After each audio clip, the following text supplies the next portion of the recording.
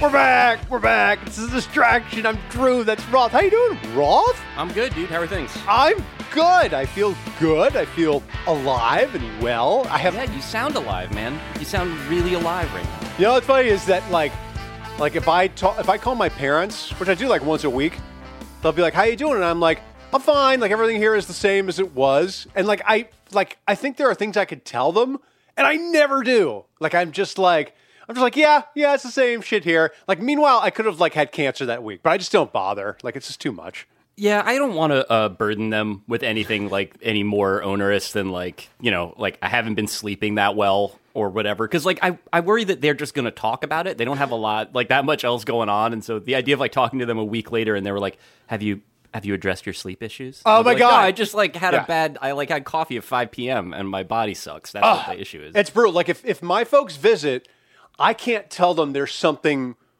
wrong in the house because they will not shut the fuck up until it's been addressed. I'll be like, "Well, that table leg's wobbly," and my dad will be like, "Well, we have to do something. It can't be like that." And my mom will be like, "Go downstairs and get a screwdriver," yelling at him. And I'm like, "No, all of you just."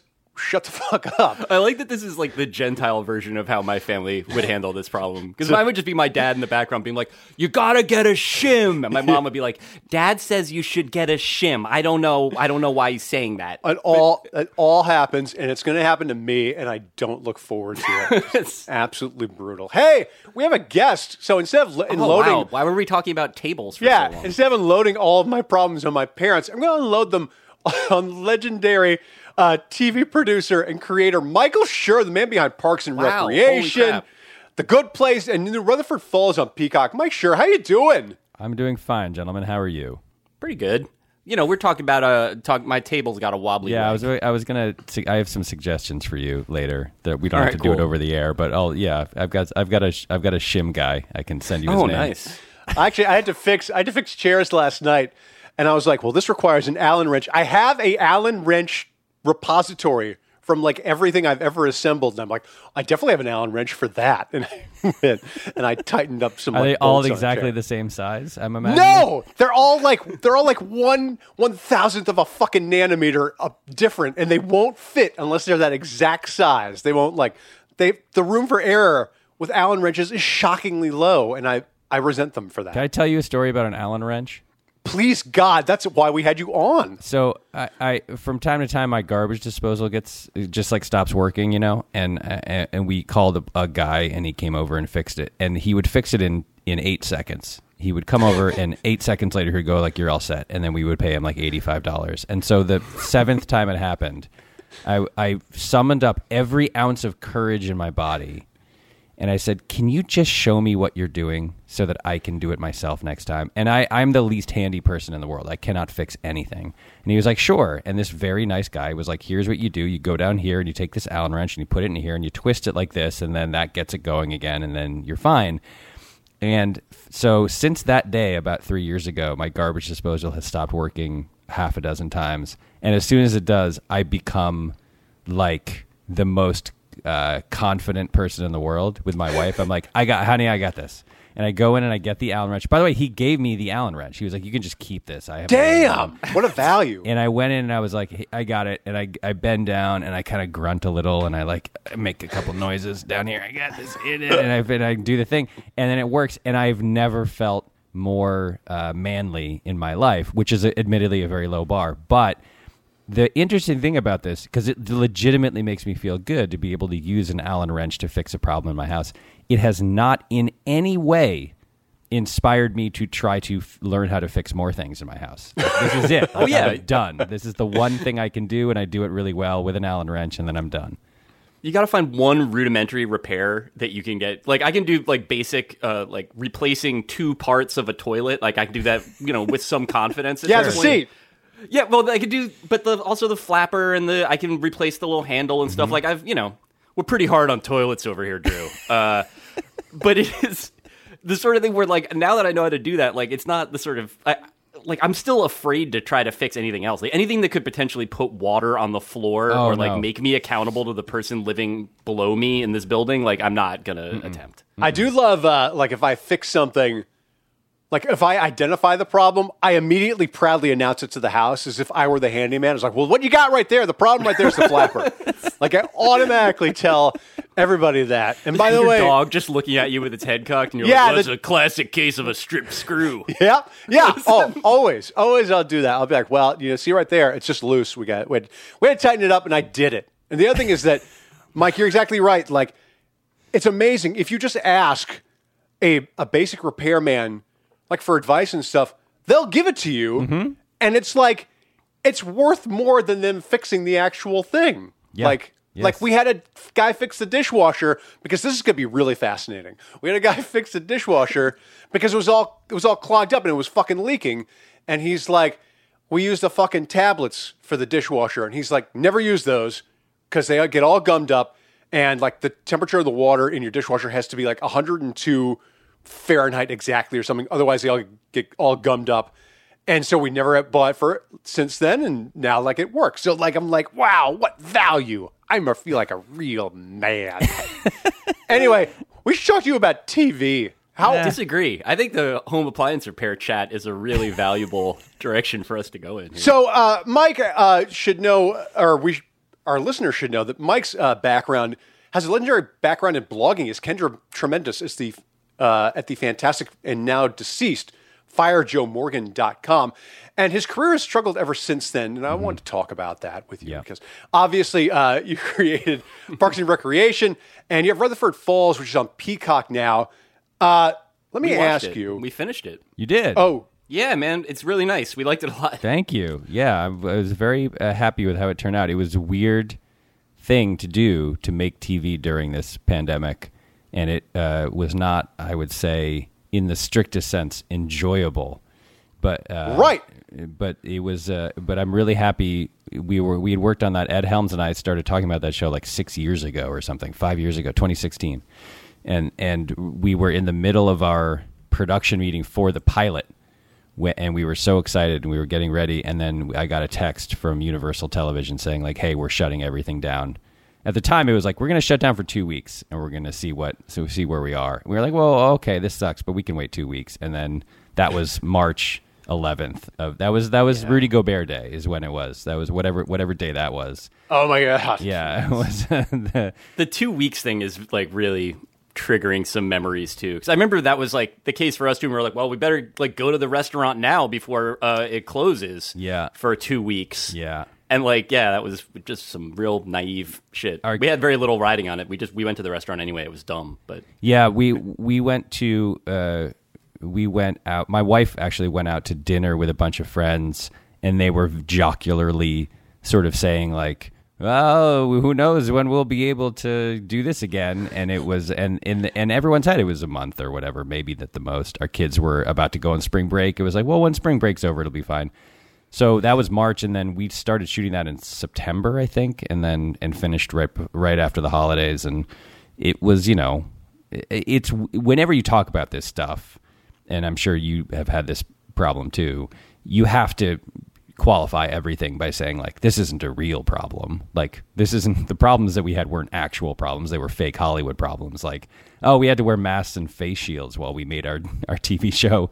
It wasn't like sickness and death and trauma, but it was for in the world of television, it was a very weird experience and very hard and to pull off. And, people were, as a producer and a show creator, you're like responsible for the lives and safety of the people who work on your show. And that was a constant stress that I was just like, we were balancing. People wanted to work. People had been out of work for 6 months. And so we were balancing like people's need for to pay rent and stuff with the relative danger of going to work every day. And that was very stressful, but right. Because it's not just writers and producers and actors and sort of the high profile people on the project to make the show. It's like, it's a fucking city. It's, electricians and set designers and just all these people that have to be protected. What were the logistics you guys had to do? Because if it was September 2020, that was like right in the middle of the second spike. What did you have to do to make sure everyone was protected? It was actually at a low point in LA. September was pretty good out here. Like September it got worse and worse as we went along. When we started, so we tested everybody. At the beginning, we tested everybody 5 times a week. Some people were getting tested 7 times a week. or 8 times a week. And at the beginning, right when we started, we had like one positive test maybe every couple weeks, and everything would stop, and we would be very careful, and we would make sure we do contact tracing and all that sort of stuff. But it seemed manageable. And then as we went through October, November, and into December is when the real spike happened out here. And so in December, we were getting almost one positive test a day. And that's when it got really dicey. And there was a moment where we had, we were rapid testing everybody every day. And then most of the actors were being also lab tested Monday, Wednesday, Friday. And we had a day when we had done a rapid test on a crew member on a Monday and a lab test on a Monday. And then on the Tuesday, there was a bunch of scenes that were shot for the final episode that were in a small room with everyone as distant as we could be, but just because of the logistics, people were within 6 feet of each other. And then halfway through, or I guess at the end of that day, the lab test for this crew member came back from the day before positive. And this person had been within 6 feet of a bunch of actors in a small room. And the actors obviously can't wear masks. So it was a really like scary moment because it was just like, now we don't know. We won't know maybe for a few days whether like literally everyone on the crew and everyone in the cast is positive. And we just shut down. Like we were 3 days away from finishing the last episode. We went to Universal and we were like, we know this is expensive, but nobody feels safe. And to their credit, they were like, okay, like we were basically saying like, we're asking you to voluntarily lose $5 million is basically what we were saying. And they said, that's fine.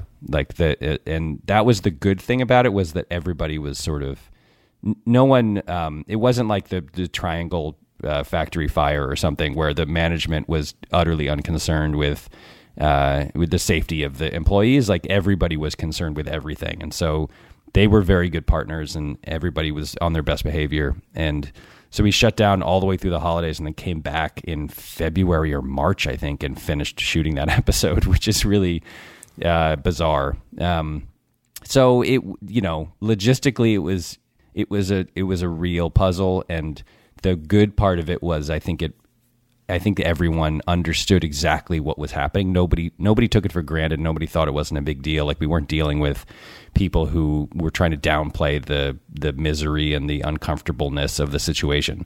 And the sad thing was like, the fun part of making TV is that you're all on this big set, like you talking and collaborating and people pitch jokes and whatever. And all of that stuff was sort of taken away because it was hard to there was a limited number of people who could be on the set at any one time. There was a maximum number of, like they took the size of the studio, divided it by 144 square feet, and then that was the number of people who were even allowed to be in the soundstage at any given time. And there was a guy or a lady who would stand outside with a counter, like an umpire ball and strike counter, as people walked in and out to say like, okay, we're at 102 people. Nobody else can come in. So you had to wait for someone else to come out before you could go in.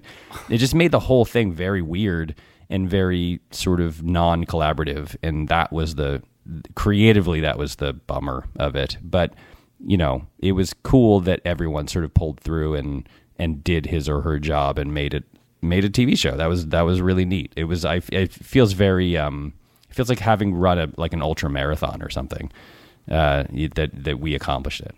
For the actors, did you have to write scenes in a way like did you have to account for COVID in writing scenes with them? Did you have to limit like hugging scenes or anything like that? No, I mean it. No, it's a good question, and the answer is yes. Like there were definitely scenes that we had written and we were like, well, we can't do this. Like, can't have this many people in a car or whatever. Like, And it's not that you couldn't, it's just that you knew how hard it would become if you tried to do that. So we rewrote a bunch of stuff to try to take all that stuff into account and to make sure that things were producible. I mean, we have a visual effects guy named David Neednagel who did all the visual effects on The Good Place, who's a genius. And he spent his time, the 6 months between March and September, he spent basically developing a way to make fake people that looked realistic so that when we shot a crowd scene, we could get a certain number of background performers, extras. Say, if we wanted a crowd of 200 people, we would get 50 people, and then he put fake people, like computer people, in and mix them into the background, and you can't tell because they're mostly just sort of standing there, and if they're far enough away, you can't tell that they're little computer people. Holy shit. Yeah. And so Is that like as somebody who's watched those crowd scenes, I can't say that I know. It wasn't like, watching an NBA game in the bubble where there's like people on Zoom and you're like, wow, all these guys have really huge faces. Like this was like, it was all very realistic in that way. And that's something I've noticed a lot watching shows that were, made during this period. Like there are a few that we liked that wrapped up during this, and like Superstore was one where it was really like you could tell that there were just scenes that would have like either 2 people in them or 3 people in them, but that was it. And this had a lot of like, someone making a speech in front of a crowded town square of people, all of whom have lines. Mm-hmm. And I had no idea that there was a movie magic. Yeah, the people who have lines in those scenes, and not an insignificant number of other people, probably 30 to 50 other people, and then most of the additional people are little computer creatures. Could you have pulled a Peter Jackson and made some of those people like orcs and Uruk-hai and shit like that? Well, David loves Easter eggs, and so he put some people in. You can't even see it really, but he would put some people in certain T-shirts with certain logos from previous shows we've worked on together, or he would put he would drop little Easter eggs in because he was like, as long as I'm processing this entire shot, I might as well have some fun. So there were some little tiny Easter eggs that I don't even know if you can see. But are there any look closely, you can see Manny Ramirez is actually in every crowd scene. Are there any dirty Easter eggs, like how Joe Camel, if you turn him upside down, he's a penis? Like, is there anything like that? No, David is a very chaste gentleman. He would never do such a thing. That's very disappointing. Yeah, but that it was, everyone did stuff like that. Like everyone killed 6 months by just goofing around and stuff. And some people, like David Niednagel, did it to the benefit of the show that we were working on, and other people like me didn't. We just sat around doing nothing. Yeah, I would have done nothing. I think I learned how to make bread, and then I was like, I fucking hate making bread. And that was it took me like 13 months to develop any skill during this, and that skill is opening oysters, which I'm now comfortable doing. Congrats. That's not the nothing. whole first year, I mostly focused on gaining weight in my under chin and neck area. You know what I did, which I'm very proud of? I read Moby Dick. I had never read Moby Dick that's before. my favorite book. It is a great book, isn't it? I'm literally a college English major, and I had never read Moby Dick. And so I was like, look, if I don't do it right now, I'm never going to do it. Like, I can't go anywhere. I have nothing to do. I'm going to read Moby Dick. And god damn, is that a good book. This is my hot take on Moby Dick. It's really good. Well, because it's entertaining. Like, it's not boring. Yeah. I was like, oh god, it's so thick in school. I was like, this is going to blow. And then like a guy dies in a vat of whale fat. And I'm like, this fucking rules. Yeah. And it's got a bunch of like jokes and like weird, like sort of antic writing in it. Like it's like you can feel that Melville's on the fucking edge of sanity in writing it, which is a pretty cool place to be as long as you don't tip over onto the, the Michelle Houellebecq side of the continuum. And yeah, I mean, I love it. I think I recommend it to everybody, but it's that's cool. wild. So, yeah. I read that. And then I read right after that, I was like, let's keep this going. And I read War and Peace, which I've never read. Was that never good? Read that. Here's my review of War and Peace. Ready? Yeah. Not bad. Really? Yeah. Because I was like, that one I'm like, plus. because I've read like Brothers Karamazov and stuff, and I'm like, this is pretty painful.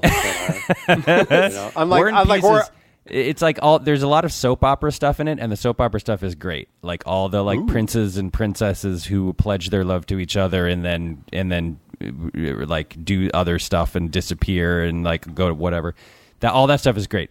What's not amazing to me is you have to like really care about the Napoleonic Wars, like really care at a very deep level in order to find it interesting, because there are lengthy sections, like 60-page sections that just get into like Napoleon's battle strategy, and I'm kind of like, I don't really care that much. But it's cool that they mixed in some dad programming for everyone. Yeah.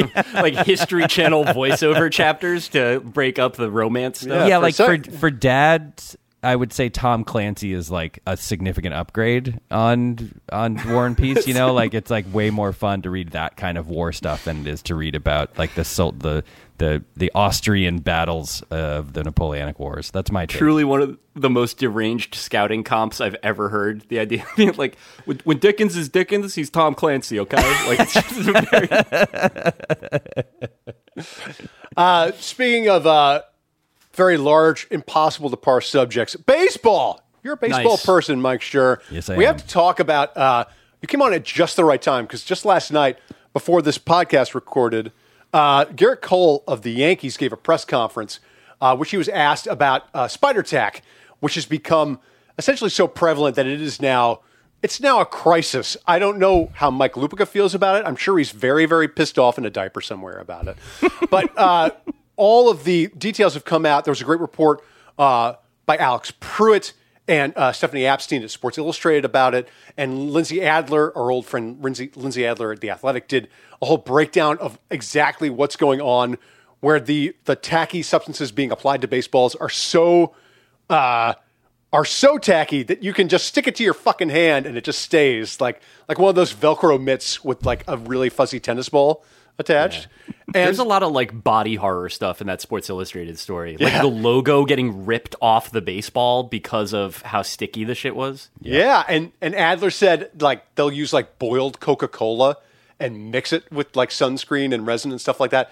Anyway, the point is, the reason I find this to be an issue with baseball is not out of moral concern, because I didn't give a shit about steroids either, but because we are on track for the lowest batting average collectively in baseball ever in the literal history of the sport. And I never thought that was possible, because I thought like back when Cy Young was pitching, like you got like one hit a week and that was like a huge triumph and shit like that. So then, Mike, sure, the question is this a problem for you?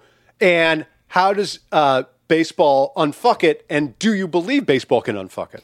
Yeah, it is a problem, because when the whole league is hitting 230, the game starts to collapse. You know, Yes, I think, and you know, you look at the lineups. We're in June now, and you look at the lineups of any major league team, and there's a bunch of guys hitting under 200. And it used to be when we were children, you know, anyone hitting under 200 in June was sent to the minors. That was not possible that you could be on a major league roster, much less in a starting lineup, and be hitting 161, which Miguel Sano was hitting in the cleanup spot for the Twins last night when the game started. So, and I've had a lot of debates with a lot of my friends who love baseball about what can be done. The most popular suggestion is eliminating the shift, because if you watch baseball, you've seen at some point in every game a rocket up the middle that is a clear has been a base hit all my life, and it is now an easy grounder to the shortstop or second baseman who's playing right behind the second base bag. Or worse is the left-handed hitter's ripped line drive into right center that bounces harmlessly 12 feet in front of a perfectly positioned third baseman who's playing the softball position. Getting thrown out from shallow right. Yeah. It's one of the coldest owns in sports. I know, it's so sad. So, you know, there's the two guys on each side of second base solution. There's the everybody has to start on the dirt solution. But this thing feels really real to me, and I don't know whether it's just wishful thinking, but it feels really real to me because, again, when we were children, every team had one guy who threw 96, and that guy was your closer. It was Jeff Reardon or Lee Smith or whoever. There was one guy who did that, and now if you can't throw 96, you don't make a major league roster at all, and guys who were throwing 98 are being lit up. And so the idea that this spin rate thing, which has been the main pitching advanced metric revolution, I think, of the last 10 years, yes, this thing feels really real to me. This feels like, and it feels like this is the problem to me. And maybe that's wishful thinking, that there's one thing you could do that would even out the offense-defense issue. But, you know, when Cole had his last start and didn't use that, whatever he is using, he was like, they scored 5 runs off him. And when he was using it before that, he was unhittable. And so that's one data point. We need about 10,000 more for it to mean anything. But I really do think, I think they should unfuck it. I think that this feels real. And I think that the future that we're about to enter of like 10, they claim 8 to 10 random checks per game is, I think you're going to see a difference. I think these guys have been like, oh, this is how you throw unhittable 94-mile-an-hour sliders with crazy movement. And once they don't have the ability to do that anymore, I think you're going to see the offense tick back up. That's my hope, at least, because it really is boring. I'm a baseball apologist. I will always be a baseball apologist. But man, it is hard to watch these games sometimes because it's 3 hits a team, and that's not when the ball isn't in play for 60% of the game. It makes an already slow game even slower and more boring. And I don't know, when you go back and forth, when you toggle back and forth between baseball and the NBA playoffs, you're like, oh yeah, the sport baseball has no future. Like you can't compete with this. Like Donovan Mitchell last night in the second half, hitting like 11 threes in the second half, and the crowd going crazy. That half of basketball was in that random one playoff game, and game 1 of the Western semifinals is more exciting than the collective amount of excitement that's been generated by a week of baseball. So maybe you just didn't appreciate the majesty of Drew Smith walking Cedric Mullins during a 10-2 Mets loss. By the way, I sure didn't. There is a relatively large sample size for this, because Cole is like the sort of the perfect poster child for it, because he was traded from the Pirates to the Astros, and we know the Astros are the Astros, it's cheating-ass Astros, and his strikeout rate fucking skyrocketed the second he joined the Astros. And what's funny about that is the Astros had this reputation as like this laboratory of big ideas and like, data that no other team, had access to. And that was probably true, but they were also like a fucking cheating farm. Yeah, they're banging on like trash cans and jerking off into gloves and shit. And that's what it seems like is the case here, that there was this, there was a great quote from Brent Strom, who's their pitching coach, that some friend resurfaced in a DM recently from 2020, where he like went out of his way to be like, well, for one thing, we never brought in an outside chemist to help develop stuff that made our pitcher's hands stickier, and anyone who says we did, like, that would be imprecise. And it was like, it basically is a way of saying, like, it's sort of the, like, my t-shirt saying that I oppose ethnic cleansing is raising questions answered by my t-shirt. But it's also like one of those deals where it's like, so you had an in-house chemist, you're saying? Yeah. Like, everybody knew you did. All right, cool. Like, thank you for that. Yeah. But the thing with this is like, banging on trash cans is a thing that it appears one team did, and this is a thing that it appears every team is doing. And so there's a difference between one team cheating to get an advantage in one arena of the game, and everyone on every team being like, oh, here's what all you have to do is mix X and Y and Z, and then your spin rate goes up 12%, and then you become unhittable. The thing, this is a classic case too, like the Astros having the best team and the best lineup, and then also cheating, which as a New England Patriots fan is a very familiar scenario for me. So Garrett Cole has always been amazing. Like when he was amazing on the Pirates, he threw 4 pitches and they were all like plus pitches. His curve, his fastball, his slider, everything he threw was ridiculous, and he had really good control, and he was always amazing. And then it's like those are always the guys at the cutting edge of experimentation, call it, and pushing the envelope, because they're competition monsters and they want to dominate even more than they're dominating. So look, this whole thing isn't Garrett Cole's fault. What is Garrett Cole's fault is not having any kind of answer at all when asked the question of whether he was doing what he was accused of doing, which I don't understand how you don't have an answer preprepared for that. But boy, did he not have an answer prepared for that when he was asked about it. He should have just been time not giving his answer, too, which was good. Anytime it's just like super dilatory and like being like, oh, you're breaking up. I'm sorry I'm losing you here. It's just like incredible. Yeah, he paused it was the longest pause I think I've ever heard in an answer. Like it seemed to be a 2.5 minute pause when they was like, have you ever used this stuff? And then he just didn't. His brain fritzed out. He didn't know what to say. Yeah. Amazing. Anytime they can reasonably say that like Trevor Bauer handled this question better than you, like you have absolutely biffed it. It's so annoying when he's right and makes a good point about stuff. I'm like, the clickhole headline just shows up right in my brain in a second. Well, there's a whole like narrative of this that you could tell as like a story of pettiness, because like Cole and Bauer were college teammates. Bauer hates Cole and said that he bullied him. And I don't know the story behind any of this, but like in 2018, when Bauer was like, the only way to make a pitch spin like this is if you're using stuff on your hands. Now, I would never do that, but like what he was referring to was Cole's spin rate bumping when he went from the Pirates to the Astros in 2018. And then Bauer was like, I've experimented. I've tried different ways of doing it. There's no other way but cheating, which I won't do. And then in 2019, suddenly he is spinning the ball exactly the way that Bauer did. And it's like, or the way that Cole did. And I think that there's like, you don't want to tell it as like a story of two assholes having a fight on online and through I like do. the Driveline pitching laboratory or whatever.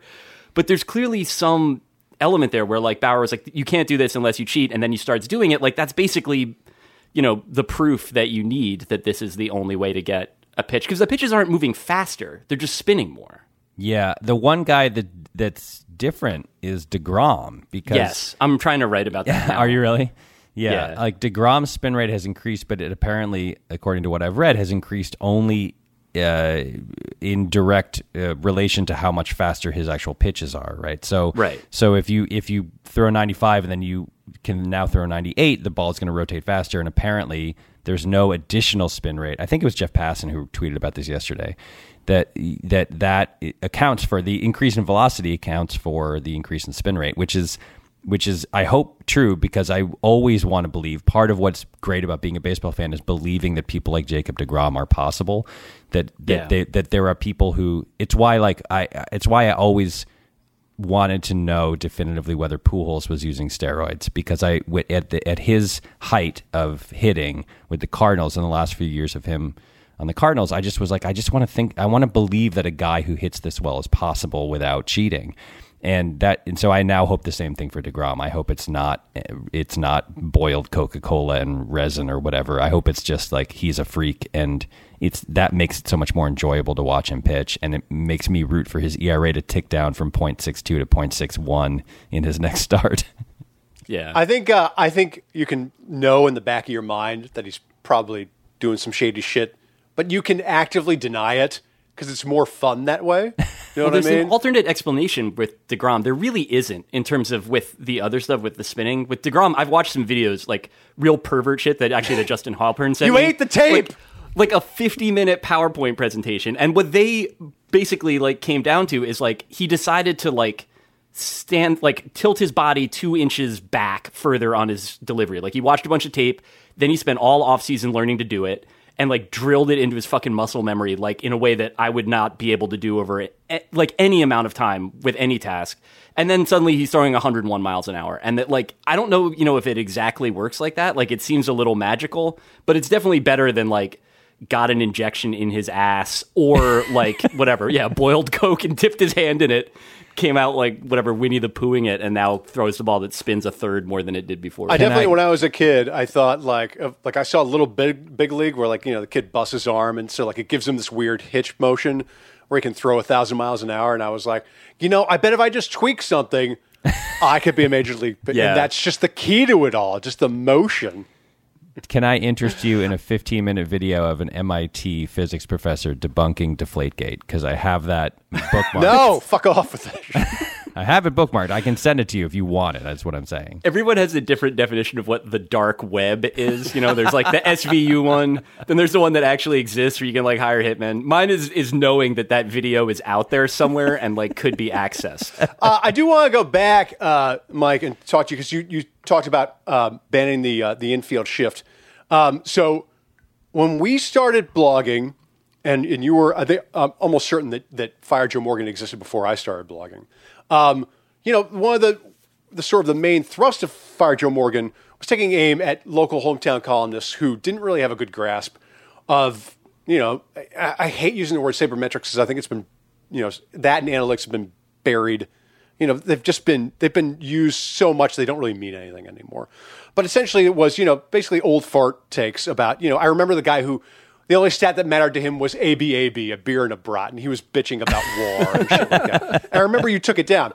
And it's weird because it's now 10, 15 years later, and like I didn't like the Astros, apart from the basic, the basic stupid cheating they were doing, that they were essentially operating as bloodlessly and as efficiently as they could in a sort of, in the same way that the Houston Rockets in a lot of ways I felt broke basketball when Harden was around, when they were just like, look, we can just be fouled at the 3-point line and we'll score 100 points a game, 120 points a game guaranteed. And so I feel like I have drifted from being the person who's like, yeah, man, fuck all those old people, to being an old person who's like, oh, these people, they've gone too far with their mad science, with all this shit.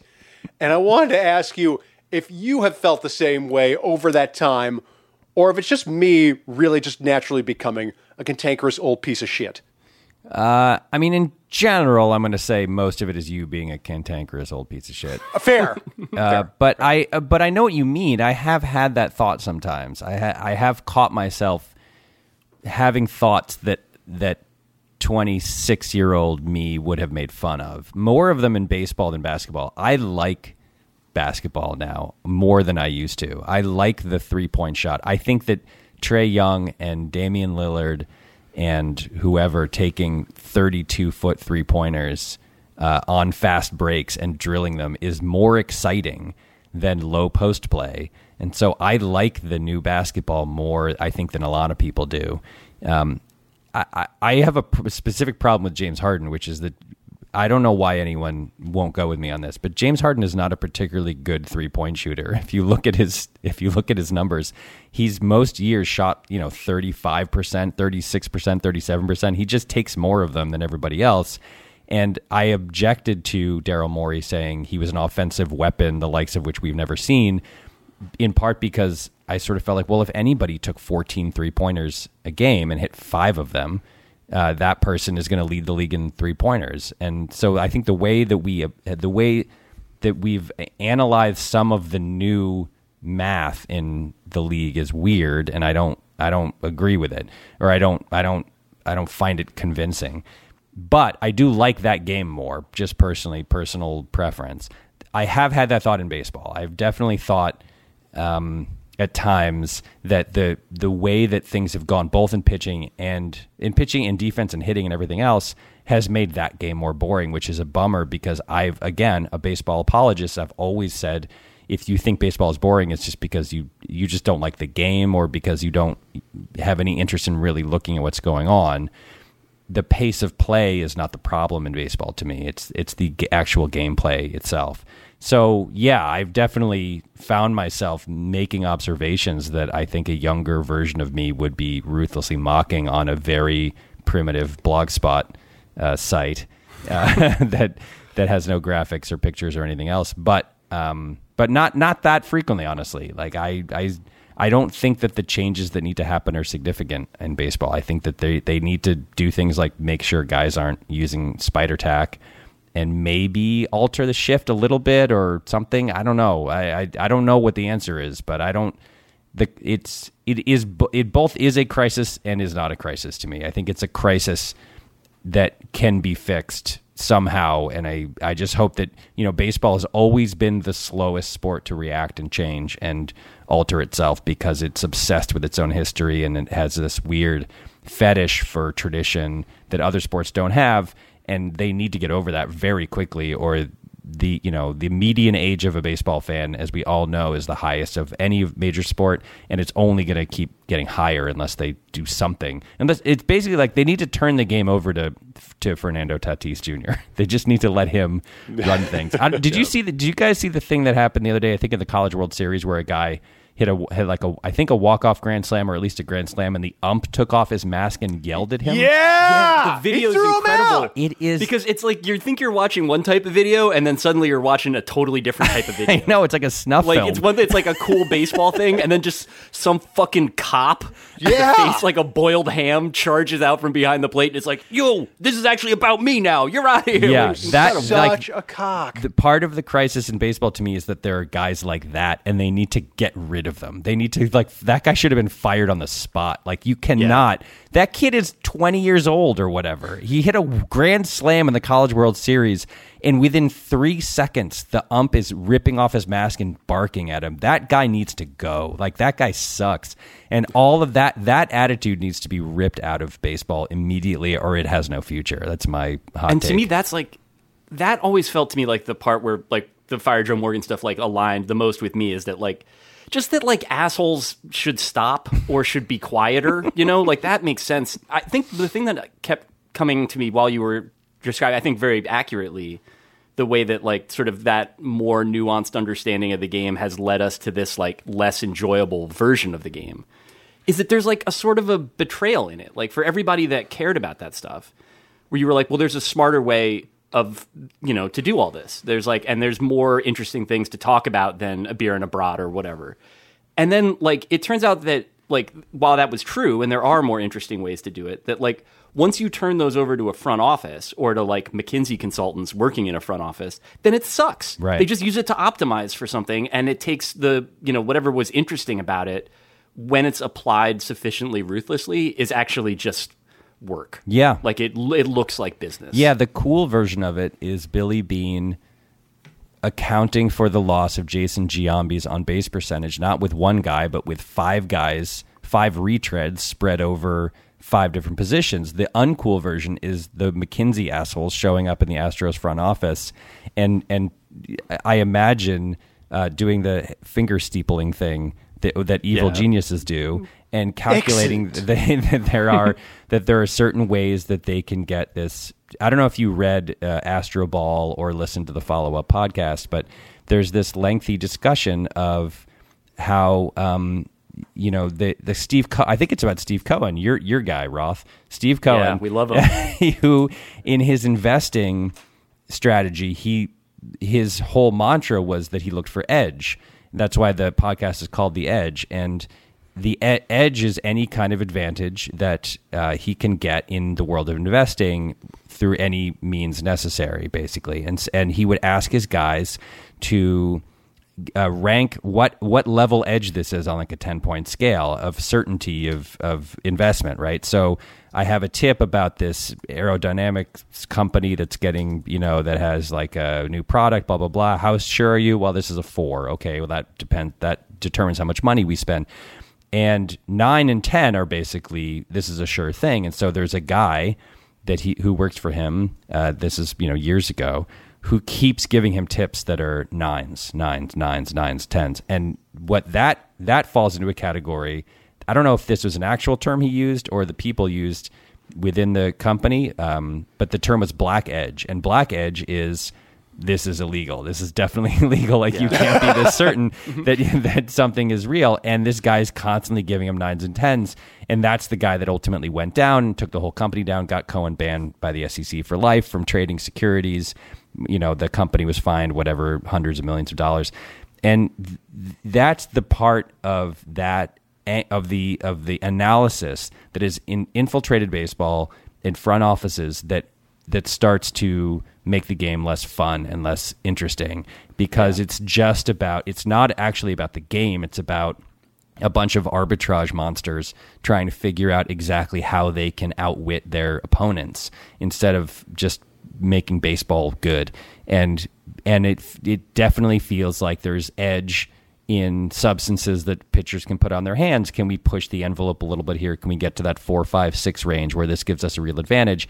And then there's the black edge, which is the spider tack and the boiled Coca-Cola, where this is now just very clearly straight up illegal and is making every relief pitcher on the Orioles and the Brewers into a 99 mile an hour throwing guy with the elite spin rate.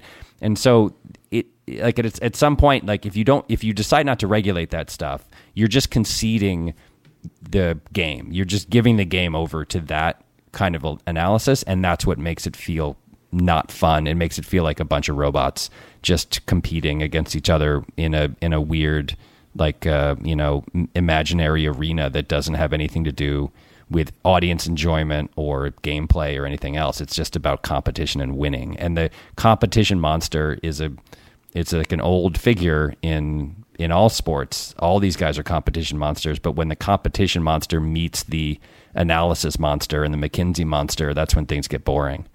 Black edge is a cool phrase, though. It feels edgier right? than a regular edge, and I want to name my speed metal band. Let's take a break and come back and play stupid games with Mike Schur.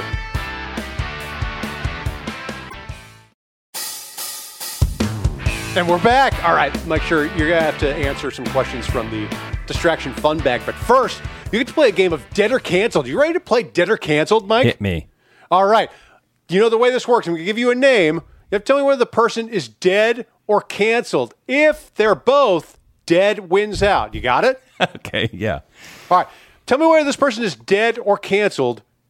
Former Virginia Governor George Allen, is he dead or canceled, Mike Schur? I know he's canceled because of the offensive term he used on the campaign trail that begins with an M that I won't repeat because I don't want to get canceled. Yeah. Is he dead? I'm gonna say canceled. That is correct. He's still alive. He's canceled. He's not dead. Good for George Allen's family. The racist is still alive and healthy and happy. Is he like the last Republican politician to get canceled for anything? Great question. Great question. Steve King lost, but he lost to a guy who was like, this guy's racism is entirely too overt. Mine is very polite. And like, that was just like, you got primaried by that guy and lost. Yeah. Like Matt Gaetz is still employed. Like, what more can Matt Gaetz do? Like now it's like you're not doing your job as a Republican if you're not actively doing cancelable shit like 3 times a day. Yeah. If you're not secretly farming Bitcoin with tax dollars, like, are you even governing? Yeah. You're not trying. You haven't found the black edge and you're not a winner. Exactly, yes. Let's remember a guy. You want to remember a guy, Mike Schur? Every week we remember a guy. Would you like to remember a guy? I'd love to remember some guys. Your guy of the week to remember, in honor of you, I picked a Red Sox. It's John Valentin of the Red Sox. Do you remember that guy? Of course I do. A key member of the underachieving late 90s Red Sox, who I think hit second in the lineup and had some big moments for that team, for that 99 team. Yeah, absolutely. Is he dead or canceled? Is that what you're asking me? No. God. We had this problem once. We had this problem once before where someone thought we were still playing Derek. No, we're just remembering a guy. Okay. John Valentin is Christian still Okoye alive. is not canceled. I believe he's on the coaching staff of the Dodgers and looking very plump and healthy and all that stuff. He was a good player. He had some really good years for those teams and those teams. The 99 team that made that was the Pedro game where he pitched in relief off of the. Out of the bullpen because he couldn't raise his arm above parallel to the ground and threw 6 no-hit innings against the Indians to clinch that ALDS. And Valentin was like he was the 2-hole hitter in a lineup where like Troy O'Leary was the 5-hole hitter, and that lineup was terrible, and they somehow made it all the way to the ALCS and then lost to the Yankees in classic fashion. In a game in the ALCS, it ended with a game where the umps blew 3 calls in the same game, and Fenway fans threw a bunch of bottles and stuff on the field, and the Yankees had to be pulled off. Not the Aaron Boone game though. That was later. That Aaron Boone is 2003. Yeah, this is an overachieving team that had Pedro and no one else on it, and they managed to get all the way to the ALCS. Would you say that team was scrappy, Mike? Yeah. Ooh. They were. I would say they were scrappy. And scrappy, as you all know, means bad. They were bad. If you're going to let the Red Sox fan talk about how scrappy the Red Sox team was, then I get to mention that John Valentin went to Seton Hall and is technically a tri-state icon. And he also was a beneficiary of the Mets baseball hospice services. He played 1 season with them at the end of his career. I was about to say he was a Met, right? Yeah. He was a Met. Almost everybody. The Mets love to like take in wandering Red Sox guys at the end of their careers and just give like Brian Daubach or Trot Nixon sort of a dignified semi-private end of their career, just like 50 last at-bats in front of me and my fucking asshole friends at the end of a 99 loss season. Like wheeling out a fucking oxygen tank to the mound and shit. Yeah, right. But it was like they love to have guys like Could I remember one more guy as long as we're remembering guys? No. Yeah. I want to remember Brian Daubach, who was on those same teams. I think also played for the Mets at some point. He did. Yeah. He was he's like one of the iconic, like, just why are you bothering having this guy here at the end of a season that's lost? But yeah, he hit 20 home runs a couple years. He was a left-handed hitter who was like significantly overweight and had no athletic ability at all and had no right being on a major league roster, but was a feel-good story because he made the majors at like 28 or something. And he had one at bat in a crucial game late in the season, I think in 99, where he fouled off like 5 straight pitches and then hit a ball down the right field line of Fenway that missed being a home run by an inch. And it would have been a walk-off home run. And then on the next pitch, doubled to left center and knocked in like 3 runs and won the game. And that was the all-time highlight for Brian Daubach. And everyone kind of loved him for 2 reasons. One is it's fun to say Brian Daubach in a Boston accent. And the other is that he was just this miserable, like 5-legged chair who had no right being anywhere near the majors and like managed to get to the majors and play for it. He was like a fantasy of like unathletic guys are like, hey, maybe I could make it to the majors too if Brian Daubach. Like some softball warrior. Yeah, exactly. Yes. It says a lot about the Wilpon Mets that like that dude when he was 35, that the Mets were like, this is a guy who, for one thing, needs to be in the National League. And for another thing, it needs to be with us. I think he can contribute. Yeah, he's got something. Let's open up the fun bag, Mike Schur. This is from Andy. Andy writes in, do you think you've already experienced the most embarrassing thing that will ever happen to you? Have you already experienced it, or is it lurking in the future, ready to strike at any second? What a great question. I would say that I certainly hope I have. Like, if the most embarrassing thing that happens to you happens after you're 45, then something has gone very wrong. Like like if you get through middle school and high school and the early post-college years and you still haven't hit the most embarrassing thing, like I would definitely hope. I would hope so. I kind of think that it's coming because when you're young, you kind of have an excuse to do embarrassing shit. You don't know any better. But, you get 40s, you're a professional, and, I wear polo shirts now. It's like I'm very, like I pretend to have dignity. There's going to be a time when I completely fuck up. And, it'll probably be a tweet, or it might happen, 5 minutes into, when this podcast is over, where, all the work I went into building, a reputation as, a family man and a reputable member of society, that'll be gone. Just totally destroyed because I don't know. I drank too much brandy and whipped my dick out at a Christmas party or something like that. But I would say, I don't know you that well, but I would say that you wear your human flaws on your sleeve. Almost That's part too much of your so. persona. This is true. Right? Yeah, so I would say when you're talking about embarrassment, that implies that you were trying to be dignified in some arena and then failed or were exposed. And I don't think that you don't strike me as a guy who's trying to be that dignified. I mean, that's a long way of saying that you're asking me if I have shame. That's an important distinction. So, yes, it's true. Yeah. But I think that's the why I would say that to me, I hope, but I also think that the most embarrassing thing has already happened to me. Cause I'm not as easy to embarrass as I was when I was 15. I still had illusions about being a cool guy at that point. Yeah. And I'll be honest with you, I'm wearing slippers right now. There's nothing left for me. This is just what how I am and who I'm going to be. And not to say that I couldn't fuck it all up. Obviously Drew is completely right that we're all one tweet away. But I think I'll do some awkward shit, but I'm also not going to really care about it very much. It's true. When you're when you're young and you embarrass yourself, it's just devastating. It's just utterly fucking devastating. And you get 40 and 50, you stop giving it. You turn into an old man. You stop giving a rat's ass. I would say that the answer for this question for, say, Ben Affleck is no. The most embarrassing thing is in his future because he seems to have he's constantly sort of putting himself out into he's famous and he's constantly sort of doing things like that weird video that he sent to the woman on Raya or whatever that dating app is that who rejected him, and he made a video going no, it's really me, why didn't you accept my thing? That to me, that's more embarrassing. That's a more embarrassing scenario than could emerge in my life. And so right, I'm married, I have 2 kids, my life is smaller, intentionally and gloriously smaller than it was when I was 23 or whatever, and so I just can't imagine what could occur. I'm now just inviting. I'm tempting. Yeah, you're jinxing yourself. JJ writes in. But it's also, you're right, it's hard that it's I couldn't get on that dating site to fuck up in the first place, so it's as it's far fine. as we know, you're not on it, Roth. We don't know about your secret Ashley Madison profile, but give it time. Always looking for blogger, vlogger. Last one, JJ writes in, Mike, my dad has a shower door with a handle, and you can either push the door in toward the shower or out toward the rest of the bathroom.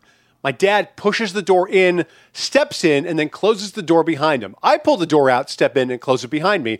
And who is right, and why is my dad crazy?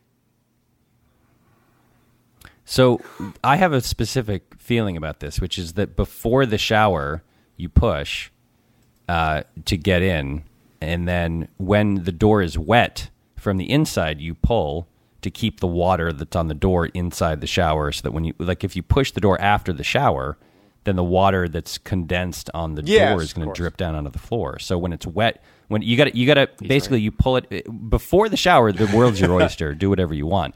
After the shower, you only move the door inside the shower, which is pulling it in from the outside. But I think the getting in part is really dependent upon whether or not the water is on and hot, and whether or not you can stand in the shower in a place where, Because I've done this. I step into my shower and the water's not hot yet, so I sort of cower like in one corner, like I can't touch the water yet, and like a little drop gets on me. I'm like, oh, it's still cold. Oh my god.